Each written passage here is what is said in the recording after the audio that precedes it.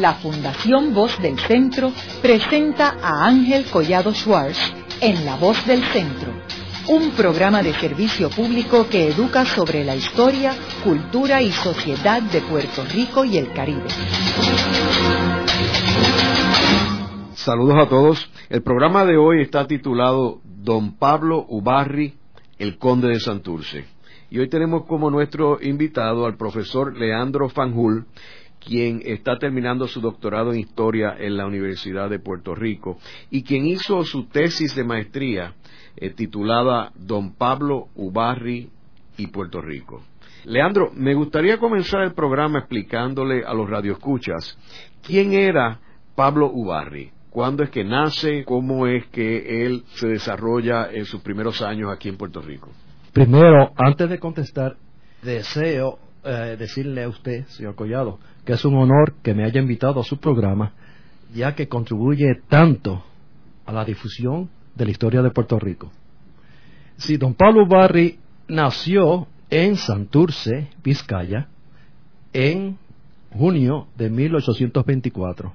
Perteneció a una familia de escasos recursos. El padre era labriego. Fue un muchacho travieso que debido a las dificultades económicas no logró educarse, pero como tenía familiares aquí en Puerto Rico, decidió a temprana edad embarcarse para ver si lograba un futuro mejor. O sea, él nació en 1824, como he señalado. Leandro, y mencionaste que nació en Santurce, Vizcaya. Sí, Vizcaya, sí. Un puerto pesquero vasco que hoy en día todavía es muy importante. Es a la entrada de una ría, ¿no? Como unos 50, 60 kilómetros antes de llegar a Bilbao, que es la capital de Vizcaya. Es un puerto es pequeño, pero es muy bello, rodeado de colinas. Vizcaya fue incorporada en la Edad Media al Reino de Castilla, y Santurce tenía fama como un lugar de veraneo, ¿no? El puerto siempre fue muy activo, y la especialidad de Santurce siempre fue la carne y el pescado, especialmente la sardina. Don Pablo Ubarri llega a temprana edad, siendo un adolescente, ¿no? En 1839, llega a Puerto Rico y obtiene un trabajo inmediatamente con el señor Ardoy, comerciante en San Juan, que era quincallero, ¿no? Es interesante que cuando hice la investigación sobre don Pablo Ubarri no existía ninguna biografía sobre el personaje, ¿no? Fue difícil buscar información en los primeros años de don Pablo Ubarri, y lo que existía pues eran datos muy reducidos, pequeños, en forma de panfletos, con información incompleta. Pero de todas maneras siempre lo que encontré pues mencionaban que como era un muchacho trabajador, frugal, que ahí va ahorrando capital, y que después lo vemos invirtiendo en ganado y en tierras. Lo que sí que es interesante fue que al poco tiempo de su llegada a Puerto Rico, como unos 7 o 8 años, vemos que él va a crear la primera tenería que tuvo San Juan. Así que es interesante, ¿no? Ya sabe que una tenería pues tiene que ver con las pieles, ¿no? Curtido de pieles. Y ya vemos que ya desde ya temprana edad ya se ve que ya va surgiendo el hombre de empresa, ¿no? Para 1850 vemos que él se traslada a Cangrejos, y en Cangrejos es que va a demostrar, ¿no?, su talento político.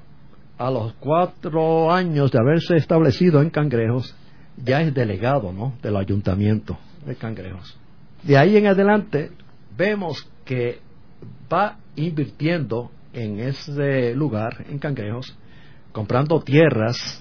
Ya recuerden que Cangrejos aunque fue fundado, y la mayor parte de las personas están de acuerdo que fue fundado en el siglo XVIII, pero en el siglo XVI empezó a ser habitado, ¿no? Y ya ¿Qué sería Cangrejos? Sí, era por la abundancia de cangrejos que había en esa región. ¿Y dónde es esa región? Sí, bueno, Cangrejo es lo que nosotros parte conocemos, era más extensa de lo que uno piensa, ¿no? La parte de Santurce colindaba también con la jurisdicción de Carolina. Era un territorio que, según la fuente de aquella época, estaba a unos 5 kilómetros de San Juan. Así que era un lugar estratégico. Pero los cimarrones es que van a jugar un papel importante, porque ya para el siglo XVII es cuando empiezan a llegar prófugos, ¿no?, de las islas cercanas, ¿no?, pertenecientes a las Antillas Menores, que estaban en poder de los rivales de España, y son aceptados en Puerto Rico y se establecen en esa área. Claro, siguieron viniendo más, y la ventaja era que al venir a Puerto Rico ellos se van enterando, ¿no?, que si venían a Puerto Rico, juraban la lealtad a la corona española, pues inmediatamente recobraban su libertad. Así que eso benefició a muchos, y vemos ya en el próximo siglo que ya se han establecido 80, y así van ya después llegando más y más, y a la larga van a jugar un papel importante en la defensa de San Juan, ¿no?, durante el ataque británico de 1797. De todas maneras, en Cangrejos es que don Pablo Ubarri va adquiriendo terrenos que nadie prestaba atención, porque el terreno en Cangrejos no era muy fértil, ¿no? Era arenisco, y los habitantes muchos se dedicaban al contrabando, ¿no? También había ciertos productos, producían legumbres, algodón, arroz, frijoles, y esos pues los vendían en el puerto de San Juan. Pero don Pablo Ubarri es el que va a transformar todo eso Cangrejos, que a la larga se va a llamar Santurce, lo va a transformar porque él va adquiriendo más terrenos, entonces va a secar los pantanos, porque en mucho de ese terreno había muchos manglares, ¿no? Y lo va secando, va fertilizando esa tierra con pastos, y a la larga esa tierra van a construir villas, ¿no?, paseos. Él tenía la visión, se dio cuenta de que el hacinamiento de San Juan era un sitio tan estrecho. Durante el siglo XIX la población de San Juan va a aumentar. Ya para la época de Ubarri, 1860-70, porque él muere en 1894, la población había aumentado a 30,000 habitantes, ¿no? Y las murallas, por eso es que se van a derribar las murallas, para que tuviese más espacio. ¿Cuál es el terreno más cercano a la capital? Pues ese, el que yo estoy mencionando, ¿no?, el de Cangrejo, San Mateo de Cangrejo. Pues él va a convertir todo ese lugar, lo va a embellecer, ¿no?, lo va a convertir, hasta grama, todo, ¿no?, para que puedan construir paseos, villas, para que la gente, la burguesía, los comerciantes de San Juan se trasladen y compren terrenos y se establezcan en Cangrejo. Fue tanto la transformación que ese lugar fue conocido como el Versalles puertorriqueño. Claro, con el establecimiento del tren, ¿no?, o uno dice en el tranvía de Ubarri, en 1880, pues entonces ahí es que también va a ocurrir otra transformación, ¿no?, un desarrollo urbano que va a surgir, y entonces van a llegar más comerciantes españoles, y esos comerciantes españoles van a reemplazar, ¿no?, a los habitantes naturales de esa área. Pero sí, don Pablo Ubarri se convierte en el hombre más poderoso, o sea, más poderoso que el Marqués de la Esperanza, ¿no?, porque cuando él contrae matrimonio en 1856 con doña Aureliana Iramategui, que era natural de Trujillo Alto, pero residente en San Juan, es interesante que él había llegado, como le dije, he señalado, en 1839. Para 1856 tenía un capital de 100,000 pesos. Ahora, ¿sabemos dónde es que fueron las primeras casas que él estableció? ¿Las zonas actuales? Sí, las primeras casas que se van a establecer es cerca de la carretera del Estado, que era la vía de comunicación de San Juan, que pasaba por Cangrejo y llegaba hasta Río Piedra. ¿Qué estaría ubicado ahora ahí en esa carretera? Esa carretera, pues estaría la calle Fernández Junco, específicamente. Pero don Pablo Ubarri es que estuvo envuelto. Primero, yo no escogí el tema, ¿no?, como le dije anteriormente. Fue a petición del profesor Cibe Viadé, que en paz descanse, que me dijo que Puerto Rico pues necesitaba un trabajo serio sobre don Pablo Ubarri, Y entonces yo digo, bueno, pero si un hombre que jugó un papel tan negativo en la historia, y yo digo, no, pero es que don Pablo Ubarri fue el primer hombre que trajo el tren a vapor a Puerto Rico, ¿no? Entonces mencionó otras cosas positivas que ignoraba, y me dijo, pues visita a don Lidio Cruz Monclova para que te aconseje. Entrevisté a don Lidio Cruz Monclova, que también murió estando yo ausente de Puerto Rico, y él me dijo, Leandro, mira, no hagas caso de personas mente negativa, tú sigue adelante, porque si uno solamente va a investigar temas que sean simpáticos, pues entonces ¿qué aportación se haría a la historia de Puerto Rico? Y no se puede escribir una historia sin don Pablo Ubarri. Don Pablo Ubarri tuvo que ver en todos los campos: cultural, económico, político, inclusive militar. Entremos en esas áreas específicas, sí. Leandro. Sí. Por ejemplo, en el caso económico, su base en realidad era a nivel de bienes raíces. Sí, él va a tener muchas casas en distintos lugares, ¿no? Cerca del Matadero, en la calle San Francisco. Va a tener casas, residencias también en Río Piedra. Va a tener fincas en Juncos.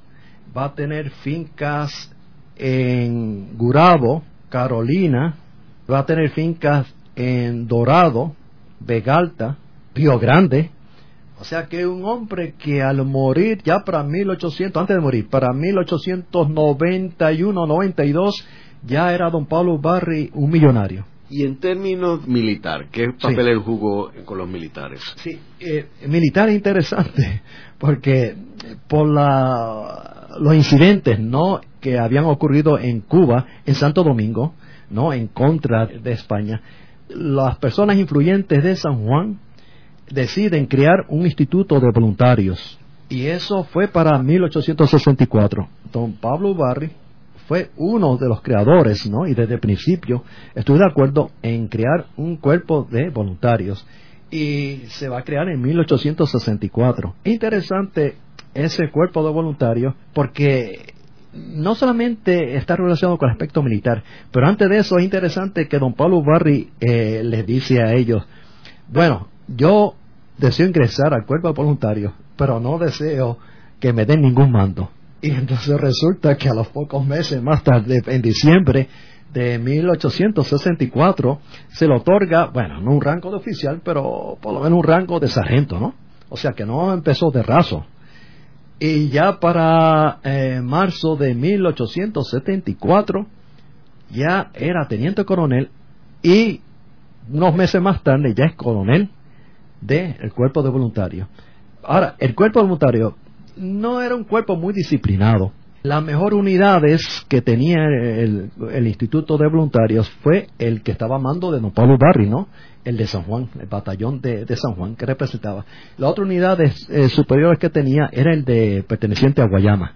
Pero es interesante que no era solamente... ¿Cuál era la función del cuerpo del Instituto de Voluntarios? Pues la función era de mantener el orden en su localidad. O sea, que esos batallones van a estar creados en distintas áreas, distritos de Puerto Rico. O sea, si era en Ponce, pues tenían que mantener el orden en Ponce, ¿no? Si era en Guayama, etcétera, etcétera. Esa es una función. La otra función era que en caso de guerra, entonces ellos irían en apoyo, ¿no?, de la guarnición militar en Puerto Rico, ¿no? Ayudarían al ejército regular también en defensa de la patria, ¿no?, o del suelo puertorriqueño. O sea, ese es el aspecto militar, correcto. Pero también había un aspecto que era también político, y eran que los miembros del Instituto de Voluntarios todos eran miembros del Partido Incondicional Español. El Partido Incondicional Español es el partido de los conservadores, ¿no?, que defienden el status quo, o sea, defienden la integridad nacional, o sea, que es el partido de los españoles que defienden los intereses de los españoles en Puerto Rico. Por lo tanto, ya era también equivalente como un partido político, ¿no? El propósito de ellos era defender la causa de España y los intereses de los españoles en Puerto Rico. Los oficiales eran personas de prestigio, ¿no?, en su localidad, y ser miembro del cuerpo de institutos voluntarios pues era un privilegio, ¿no?, y que los ayudaba a que obtuvieran mejores trabajos, ¿no?, cargos públicos, etcétera, etcétera, en la burocracia en Puerto Rico. El cuerpo de voluntarios para ya la cercanía de la guerra hispanoamericana estaba compuesto de unos 7.970 miembros, ¿no? Incluyendo, claro, por supuesto, oficiales y soldados, incluyendo camilleros, las bandas que tenían también, sanitarios, etcétera, etcétera. Es interesante que cuando España, porque no tuvo más remedio, ¿no?, de otorgar el gobierno, el régimen autonómico, pues Luis Muñoz Rivera quedó muy agradecido, ¿no?, porque esa es la lucha que habían ya los puertorriqueños habían insistido de reformas desde el principio del siglo XIX, pero al fin se logra, ¿no?, bajo el régimen autonómico, y quedó tan agradecido que él dijo que él deseaba que ingresaran puertorriqueños que fueran a luchar para defender a España, ¿no? Y pidió que le entregasen fusiles para defender, los autonomistas, defender la causa de España. Claro, se negaron, los militares se negaron porque desconfiaban, ¿no? Que a lo mejor dijeron, bueno, aquí a lo mejor son como ya desde de la época de los componentes, pues hemos sabido la desconfianza, ¿no?, que existía hacia los reformistas y hacia los autonomistas. Pero ya en la última etapa ya algunos puertorriqueños ingresaron al cuerpo de voluntarios, eso sí. Ahora, ¿sabemos si Pablo Ubarri tuvo algo que ver o estuvo relacionado o tenía conocimiento de los eventos en el Grito de Lares en el 1868? Sí, porque estaba aquí. La vida de él, y se ve aquí en el trabajo mío, pues él estaba opuesto, ¿no?, al desmembramiento, ¿no?, de la soberanía. O sea, estaba a favor de España que siempre estuviese en Puerto Rico, que Puerto Rico no se perdiese, ni Cuba tampoco se perdiese. O sea, que siempre fue un enemigo, ¿no? Y eso se va a notar mucho, y eso es una de las acciones más negativas, ¿no?, de la vida de don Pablo Ubarri, el papel que va a jugar en la época, el periodo de 1887, el periodo de los componentes. Y en términos de la esclavitud, ¿él favorecía la esclavitud o estaba a favor de la abolición? No, todos los incondicionales, especialmente el órgano del boletín mercantil, que era el órgano del partido incondicional, estaban a favor de la esclavitud. El boletín mercantil fue fundado en 1839, pero lo adquiere don Pablo Ubarri, lo compra en 1871 y ahí se convierte en el órgano del partido incondicional. Y estaban en contra de la abolición de la esclavitud. Claro, cuando ya no tienen más remedio que aceptar la realidad, pues entonces están a favor, pero entonces deseaban que se compensara, ¿no?, que los propietarios fueran compensados. Y eso es lo que va a suceder. La sociedad antiabolicionista decían, pero ¿cómo qué diablos van a compensarse los dueños de esclavos? Los que deben ser compensados son los esclavos, ¿no? Pero sí, van a recibir compensaciones los dueños de esclavos, y va a ser por cada esclavo van a recibir 250 pesos. Haremos una breve pausa, pero antes los invitamos a adquirir el libro Voces de la Cultura, con 25 entrevistas transmitidas en La Voz del Centro. Procúrelo en su librería favorita o en nuestro portal.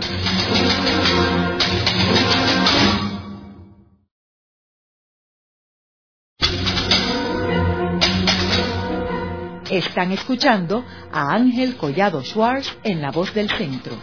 Ahora pueden accesar a toda hora y desde cualquier lugar la colección completa de un centenar de programas transmitidos por La Voz del Centro mediante nuestro portal www.vozdelcentro.org. Continuamos con el programa de hoy titulado Don Pablo Ubarri, el Conde de Santurce. Y hoy con nuestro invitado, el profesor Leandro Fanjul, quien escribió su tesis de maestría sobre don Pablo Ubarri. En el segmento anterior estuvimos hablando de que don Pablo Ubarri nació en España, en un puerto que se llama Santurce, en Vizcaya, en el 1824, y en el 1839 zarpa hacia Puerto Rico y se constituye aquí en Puerto Rico, luego se casa y se convierte en el hombre más rico de Puerto Rico y más poderoso. Estamos hablando sobre los compontes. Me gustaría, Leandro, que entráramos en detalle. Primero le explicaras a nuestros radioescuchas qué es un componte, quiénes eran los compontes y por qué se llamaban los compontes. ¿Cuál fue el papel que jugó don Pablo Ubarri con los compontes? Sí, el componte es un sistema de tortura. Es interesante que es difícil encontrar el origen de la palabra, ¿no? Pero en mi trabajo, cuando estuve viendo la tesis mía, esa palabra vino de Cuba, directamente de Cuba, y se refiere a la represión de las autoridades españolas en dicha isla.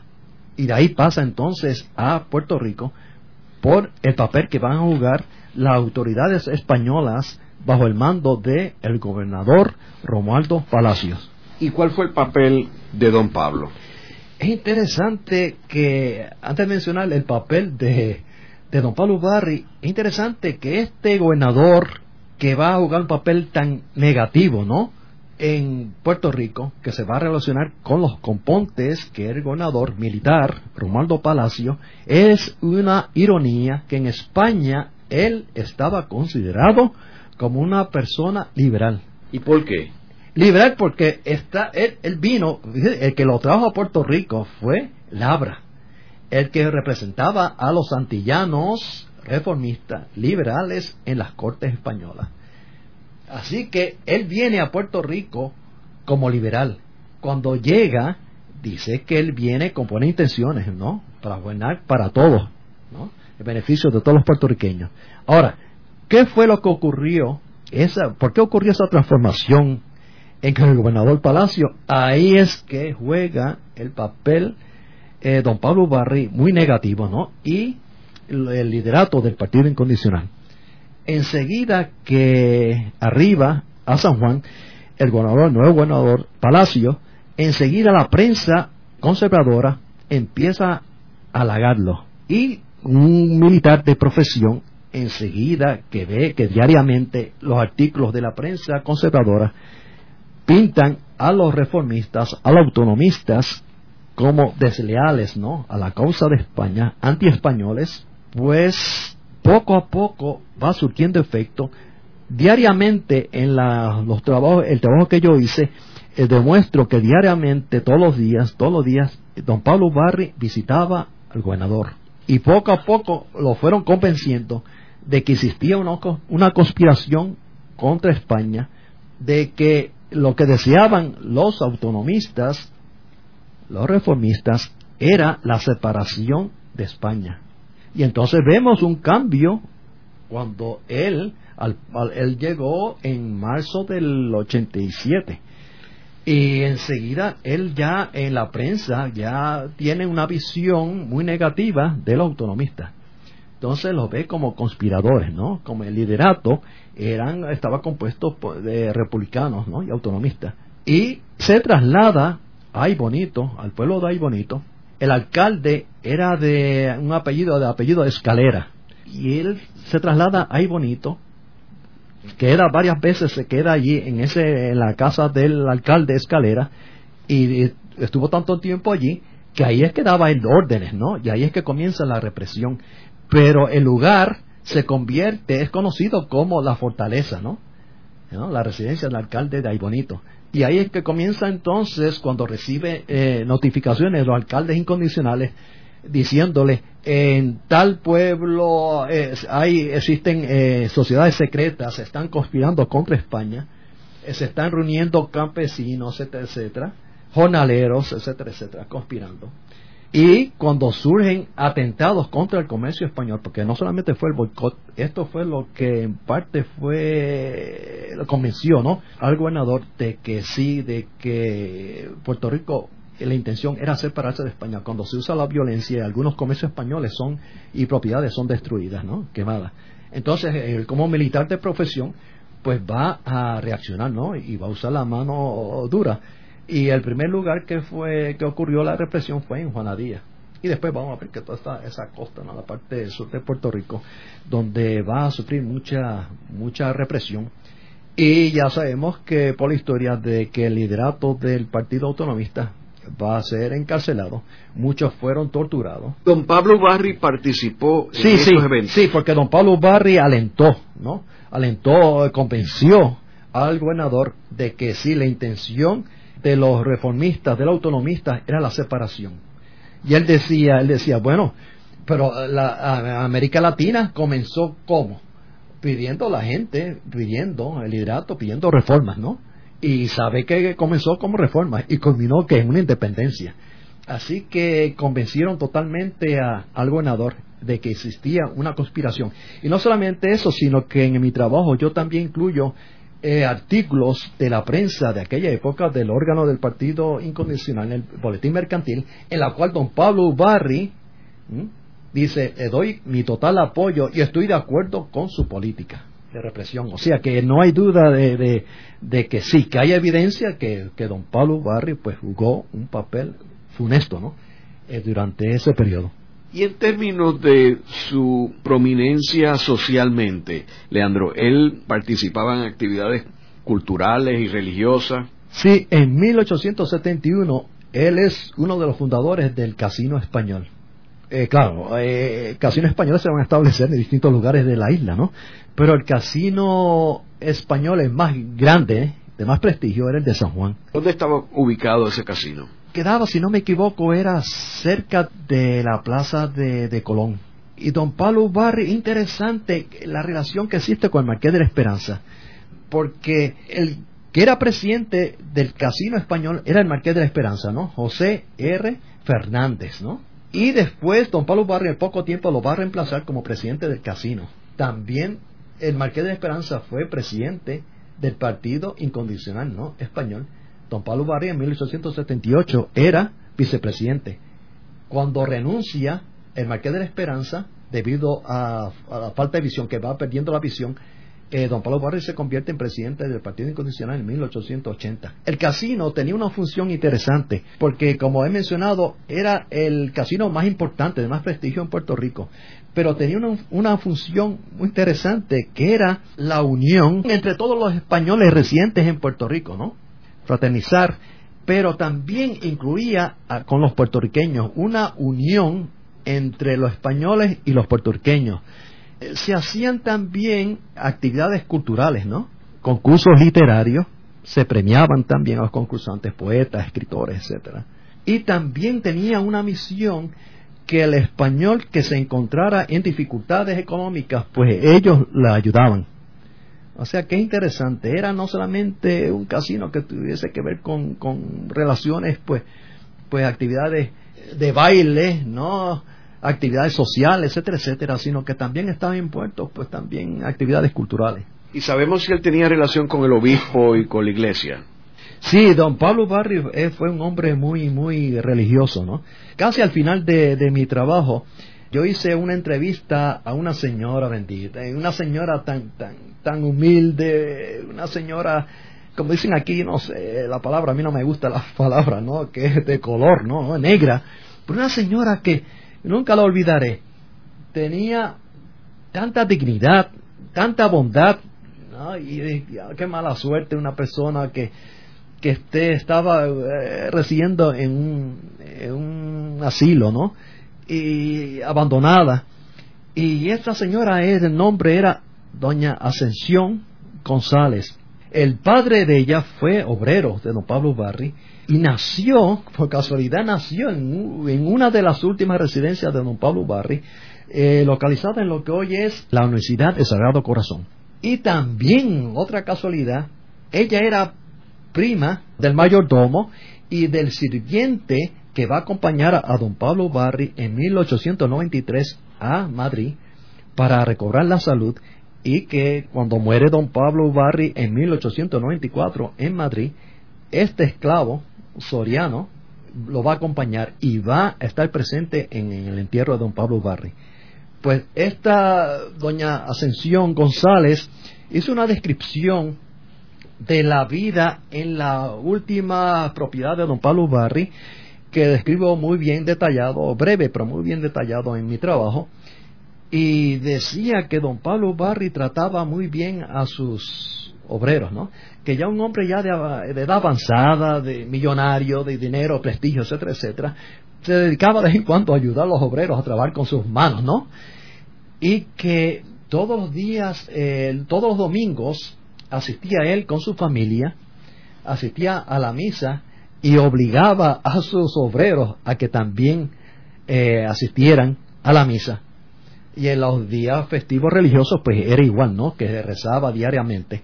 Así que fue un hombre muy muy religioso, sí, sí.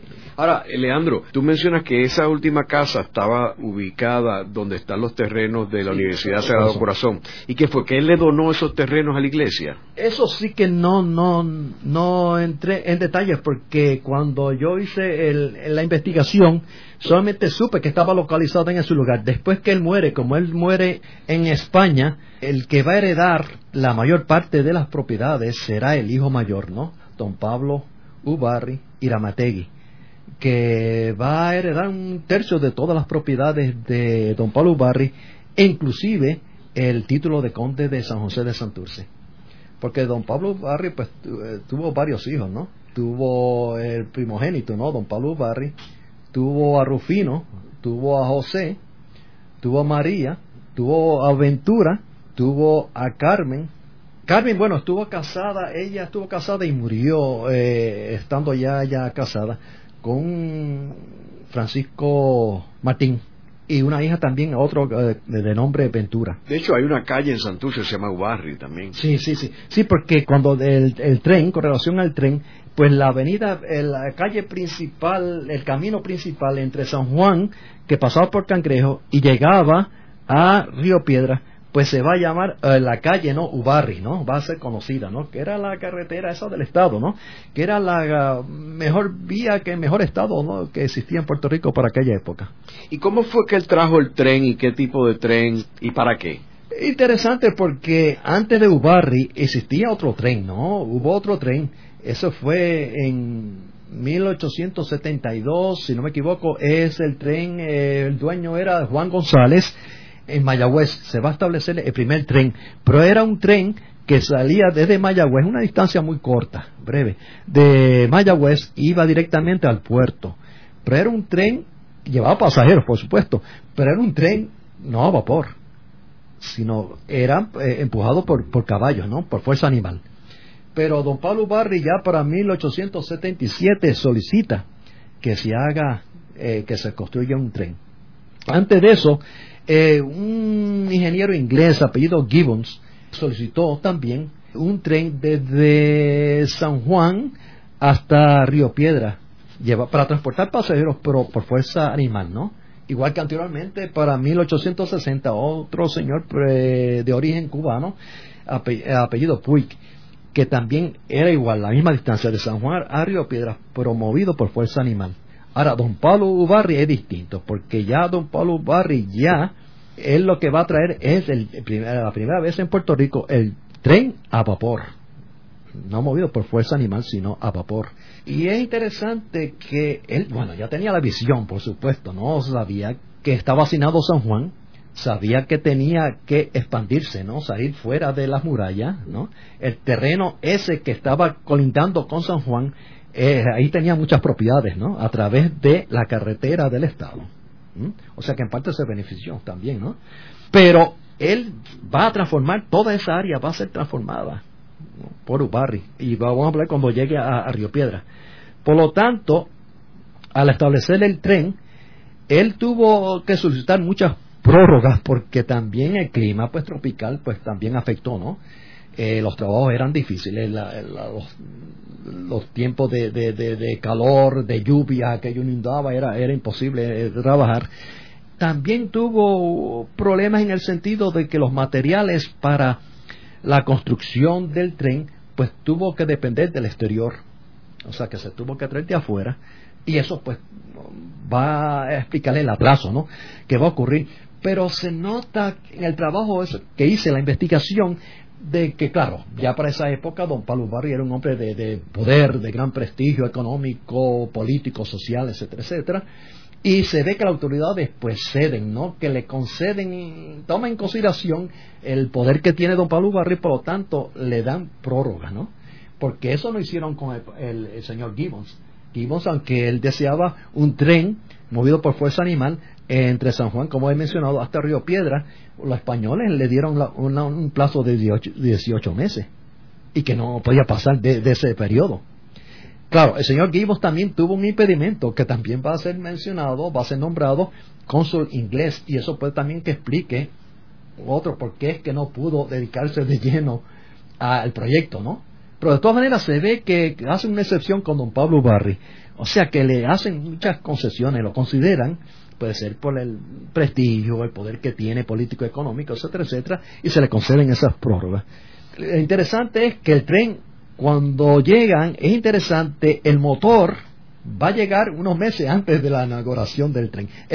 La máquina de vapor fue hecha en Inglaterra, en Londres, mientras que los vagones van a ser hechos en Estados Unidos y van a venir en el vapor. O sea que vemos que dependió de mucho material que eran procedentes del exterior, y eso pues puede explicar también el atraso. Una cosa también que es interesante es que el dinero salió de don Pablo Ubarri, o sea que don Pablo Ubarri va a invertir en la creación del tren. Haremos una breve pausa, pero antes los invitamos a adquirir el libro Voces de la Cultura, con 25 entrevistas transmitidas en La Voz del Centro. Procúrelo en su librería favorita o en nuestro portal.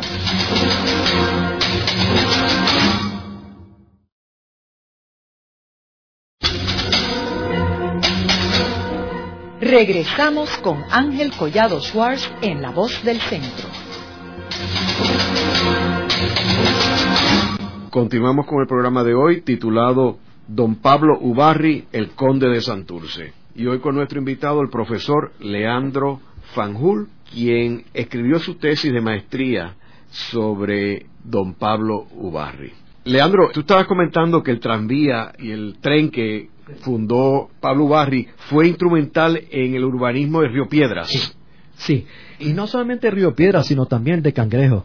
Hay mucha evidencia, ¿no? Documentos que demuestran que con la llegada del tranvía o del tren de Ubarri, que fue establecido ya el primer viaje que se hace, va a ser en julio de 1880, con una gran celebración, fue el día de San Ignacio de Loyola. Va a haber orquestas, bailes, se va a declamar, y entonces se va a declarar a Ubarri hijo adoptivo de San Juan y de Río Piedras. Con la llegada del tren a Río Piedras va a ocurrir una transformación en Río Piedras, o sea que se va a desarrollar el centro urbano de Río Piedras. O sea que Río Piedras va a ser un eje, ¿no?, de comunicación, porque Río Piedras es la zona, el área rural más cercana a la capital. Por lo tanto, está también conectada la parte sur de Río Piedras. Si uno sale hacia Río Piedras, se encuentra, pues está Caguas, está el resto de la isla, y el tren de Ubarri no solamente era de pasajeros, sino que también se iba ganado, iba mercancías de todas clases, especies, o sea que productos que venían de Caguas y de otras áreas del interior de la isla llegaban a Río Piedras e usaba el tren de Ubarri y llegaban a San Juan, donde se exportaban. Leandro, ahorita tú mencionaste algo de las murallas de San Juan. ¿Él tuvo que ver con que se tumbara una parte de la muralla de San Juan? Bueno, en las murallas se derriban para la expansión, ¿no?, para que tengan más espacio San Juan. Pablo Ubarri, aunque ahí no lo digo, él sí estaba de acuerdo en que tuviera más espacio San Juan. Recuerden que es un país tropical, ¿no? Pues si está la gente hacinada, pues eso puede crear también epidemias. Leandro, y en términos de los bancos, entiendo que él fue uno de los fundadores del Banco de España. Sí, eso fue en el año 1889. Para los años 1870 también estuve de acuerdo en la creación de Caja de Ahorros de Puerto Rico. Anteriormente se habían creado unos bancos, pero que fracasaron, ¿no? Pero él, como tenía bastante capital, pues se unió con varios españoles de prestigio y entonces crean en 1889 el Banco Español. ¿Y cuál fue su rol en la creación del Colegio de los Jesuitas y el Colegio de Niñas? Sí, él va a traer los jesuitas aquí a Puerto Rico y a las madres del Sagrado Corazón. Al principio van a estar localizados en la Diputación Provincial, ¿no? Donde se van a otorgar clases, pero después él va en las afueras, cerca de la carretera del Estado, en Cangrejo, ¿no? En lo que hoy es Santurce, van a hacer un edificio de 2 plantas, dice que era bastante bello, con jardines, etcétera, etcétera, y entonces ahí es que se establecen ellos. El Colegio de los Jesuitas. Sí, y el de las Madres del Sagrado Corazón. Y en términos de la exposición que se hizo en Puerto Rico en el 93. En la exposición del 93 se presentan los adelantos materiales logrados bajo la soberanía española. Recuérdense que en 1893, ¿cuándo qué? El aniversario, ¿no?, de la colonización de Puerto Rico de 1493. Y ahí es interesante que se presentan varias cosas. Ahí se presenta un cañón de cobre capturado al pirata Cofresí. También se presentan un autógrafo del gobernador de Castro, ¿no?, que no tiene que ver con el político actual, ¿no?, de Castro, eso no tiene que ver, que ese fue el que defendió el gobernador que estaba a cargo cuando los ingleses atacan en 1797. Y también se da una exhibición, también se presentan armas, armamentos, rifles, espadas capturadas a los ingleses, ¿no?, en el último ataque de 1797.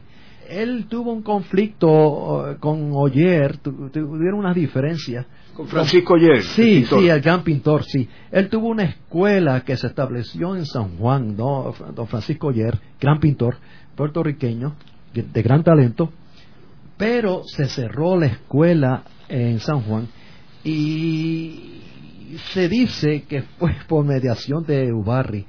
Él solicitó ayuda para que lo enviaran a una exhibición en Viena y él recibió dinero, ¿no?, de la Diputación Provincial, que estaba controlada por don Pablo Ubarri, ¿no?, porque don Pablo Ubarri estaba envuelto en todo. Y hay que surgen diferencias cuando el pintor Oller trata de tener una galería para presentar sus obras en San Juan e invitar también a sus pintores, ¿no?, que eran famosos, conocidos, que estaban recibiendo en Francia.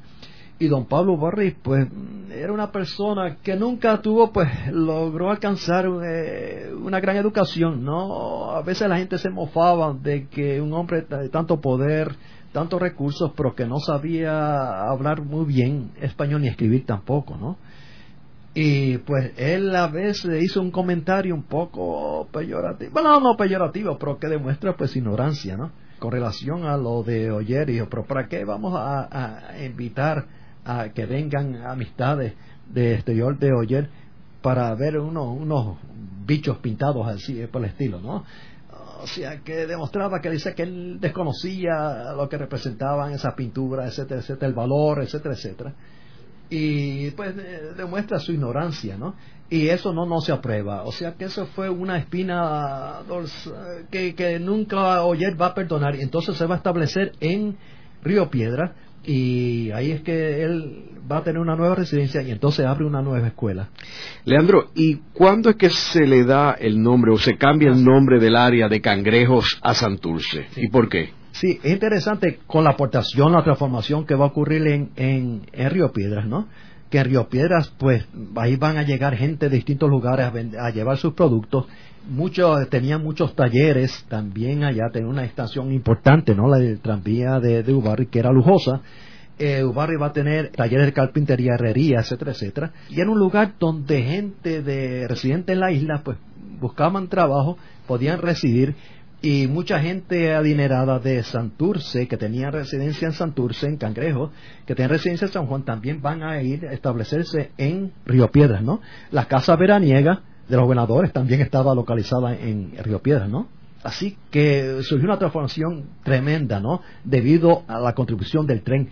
Pues el nombre, cuando se establece el tren en julio del 80, el tren de Ubarri, a petición del Ayuntamiento de San Juan, también de un ministro de León y Castillo, que era el ministro de Ultramar, un funcionario del gobierno Sánchez Murillo, en España, piden que por la gran contribución que don Pablo Ubarri ha hecho a la causa de España en Puerto Rico, su gran aportación también con el tren, ¿no?, demuestra el adelanto, ¿no?, para aquella época de Puerto Rico, ¿no?, con la tecnología, etcétera, etcétera, pues entonces que se le conceda un título nobiliario.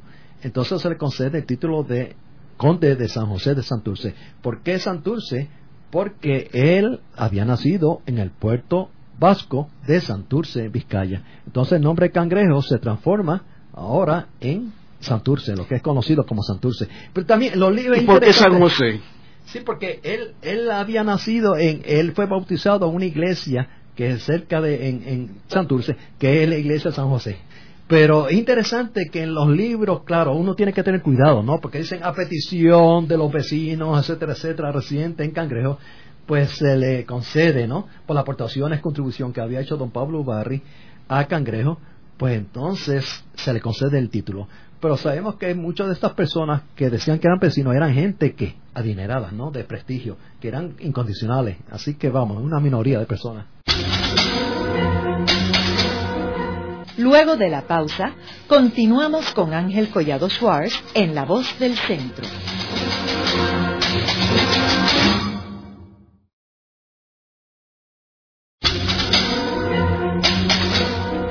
Continuamos con la parte final de La Voz del Centro con Ángel Collado Schwartz.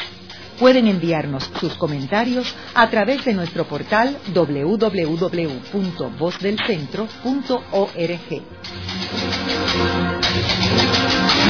Continuamos con el programa de hoy titulado Don Pablo Ubarri, el Conde de Santurce. Y hoy con nuestro invitado, el profesor Leandro Fanjul, quien escribió su tesis de maestría sobre don Pablo Ubarri.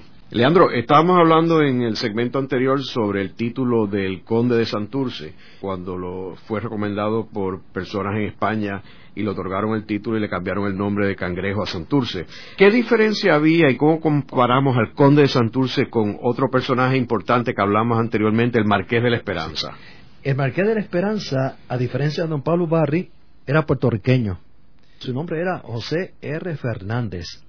Ahora, la diferencia que se resalta, ¿no?, en mi trabajo, demuestro que había una gran diferencia. O sea, los dos, claro, defendían la causa de España, ¿no?, en Puerto Rico, defendieron sus intereses, por supuesto, y fueron hombres poderosos. Es la persona que fue superior a Ubarri en el sentido que Ubarri fue por un tiempo subalterno del Marqués de la Esperanza, pero lo reemplazó, ¿no?, inmediatamente. Ya mencioné que lo reemplazó cuando se convirtió don Pablo Ubarri en presidente del casino, ¿no?, también español, y también como presidente del Partido Incondicional.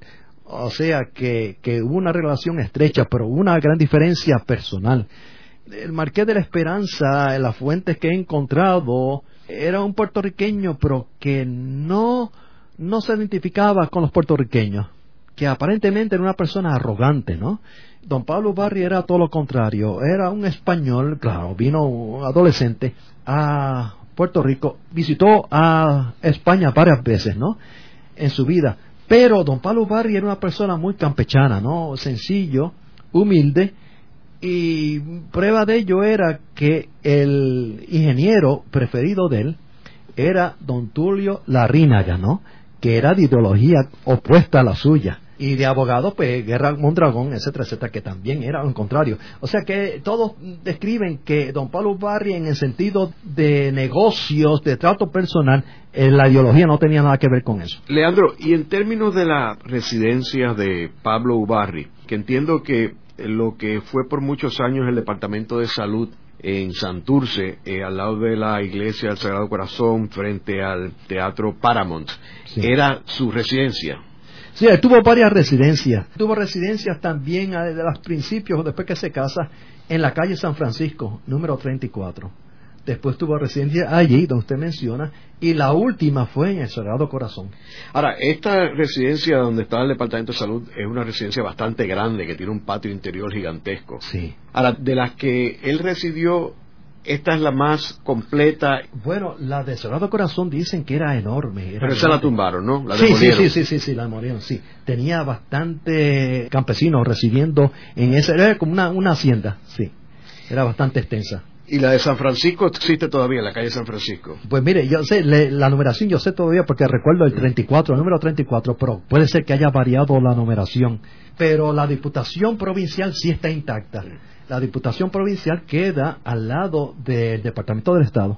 Leandro, y en términos del caciquismo de nuestro personaje Pablo Ubarri, y me gustaría cubrir el caciquismo y las donaciones que él hizo antes de morir. Sí, el caciquismo es, en la historia de España, pues claro, y la de Puerto Rico, pues negativo, ¿no? Porque es el papel negativo que va a jugar en la política española. Era cuando adquiere, como a veces se ve en la historia, no solamente en Puerto Rico, sino de muchos países, que cuando una persona adquiere poder económico, inmediatamente logra poder político, ¿no? Y el caciquismo de él era que va a tener un control total, férreo, en los asuntos de Puerto Rico. O sea, va a controlar el partido incondicional con una mano fuerte. También la Diputación Provincial. O sea, mi trabajo hay un cambio en él. Dice que cuando estuvieron los jesuitas, pues ejercieron una influencia moderada, ¿no?, sobre él. Cuando salen 1883, pues ya una transformación en don Pablo Ubarri, que entonces se rodea de una camarilla intransigente y se convierte en una persona intransigente en la política. Entonces quería controlar todo, ¿no?, en la cuestión política. ¿Y cuál tú dirías, Leandro, que es la contribución más importante que hizo Ubarri en Puerto Rico? Él hizo varias contribuciones, porque interesante, y eso no lo mencionan. Claro, vamos a ponerlo primero. El negativo papel lo pintan como un monstruo, ¿no? Es un personaje que se ha ignorado en la historia de Puerto Rico, porque todos, cuando mencionan a don Pablo Ubarri, hacen énfasis en el papel negativo que jugó en la política. Está bien, eso no se puede negar. En los años del 87, el componte, etcétera, etcétera, bloquear reformas, porque estaba de acuerdo que Puerto Rico tuviese reformas, ¿no? Pero eran más, él decía, estaba a favor de reformas económicas en vez de políticas, ¿no? Él tenía siempre el temor que si Puerto Rico adquiría más poder, se iba a separar de Puerto Rico, ¿no? De España. ¿Sus contribuciones? ¿Cuál es tu idea? Sí, las contribuciones, pues claro, una gran contribución fue el tren, ¿no?, que va a transformar la vida urbana en Cangrejos, la va a convertir en Cangrejos en el Versalles puertorriqueño, ¿no?, a Santurce, y también a transformar, le va a dar vida y prosperidad a Río Piedras. Pero también hizo otras cosas, Juan Superé. Un incidente muy pequeño que se ignora, no se sabe. En 1878 había cólera, había en Puerto Rico cólera, un país tropical, pues decía, si esto se prolonga un poco más tiempo, puede que surja una epidemia.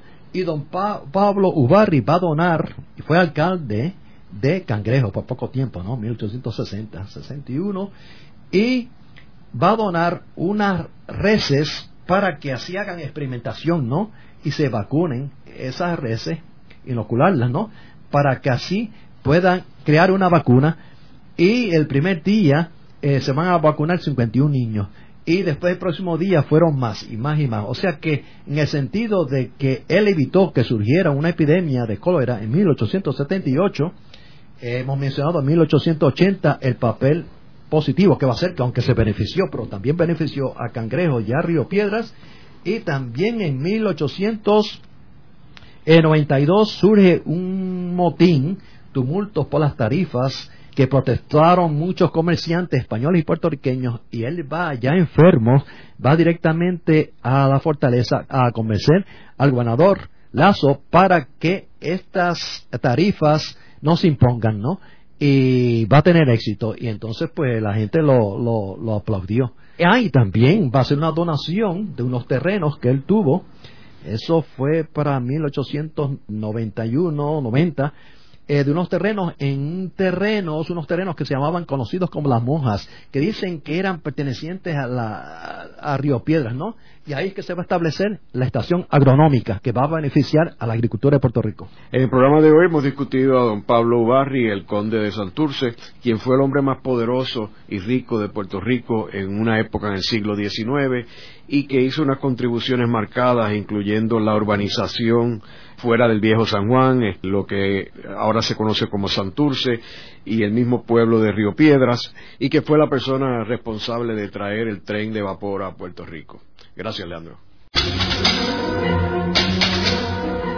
Esta ha sido una producción como servicio público de la Fundación Voz del Centro. Los invitamos a sintonizarnos la próxima semana a la misma hora. Y recuerden que pueden adquirir el libro Voces de la Cultura en su librería favorita o en nuestro portal.